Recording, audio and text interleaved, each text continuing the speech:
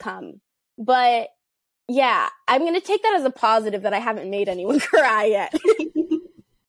You know, you're kind of forced to learn how to do it, whether you like it or not.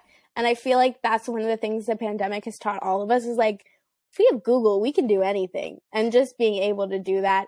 But balancing it has been a struggle. I'm not going to say I don't like have had breakdowns over it, but we're doing a lot better than we ever have. And I feel like that's because I know how to better handle it, which is what's important for me. The biggest challenge definitely for pursuing it has been the time management aspect and figuring and not wanting to half-ass two things, but whole-ass both things and really give my all to it.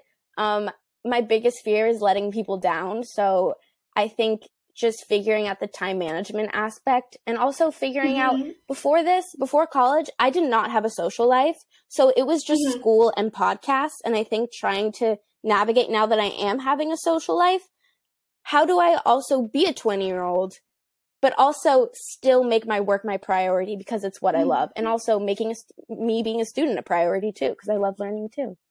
Pivotal moment. I think it was probably the Julia Michaels podcast because that was my first long form interview.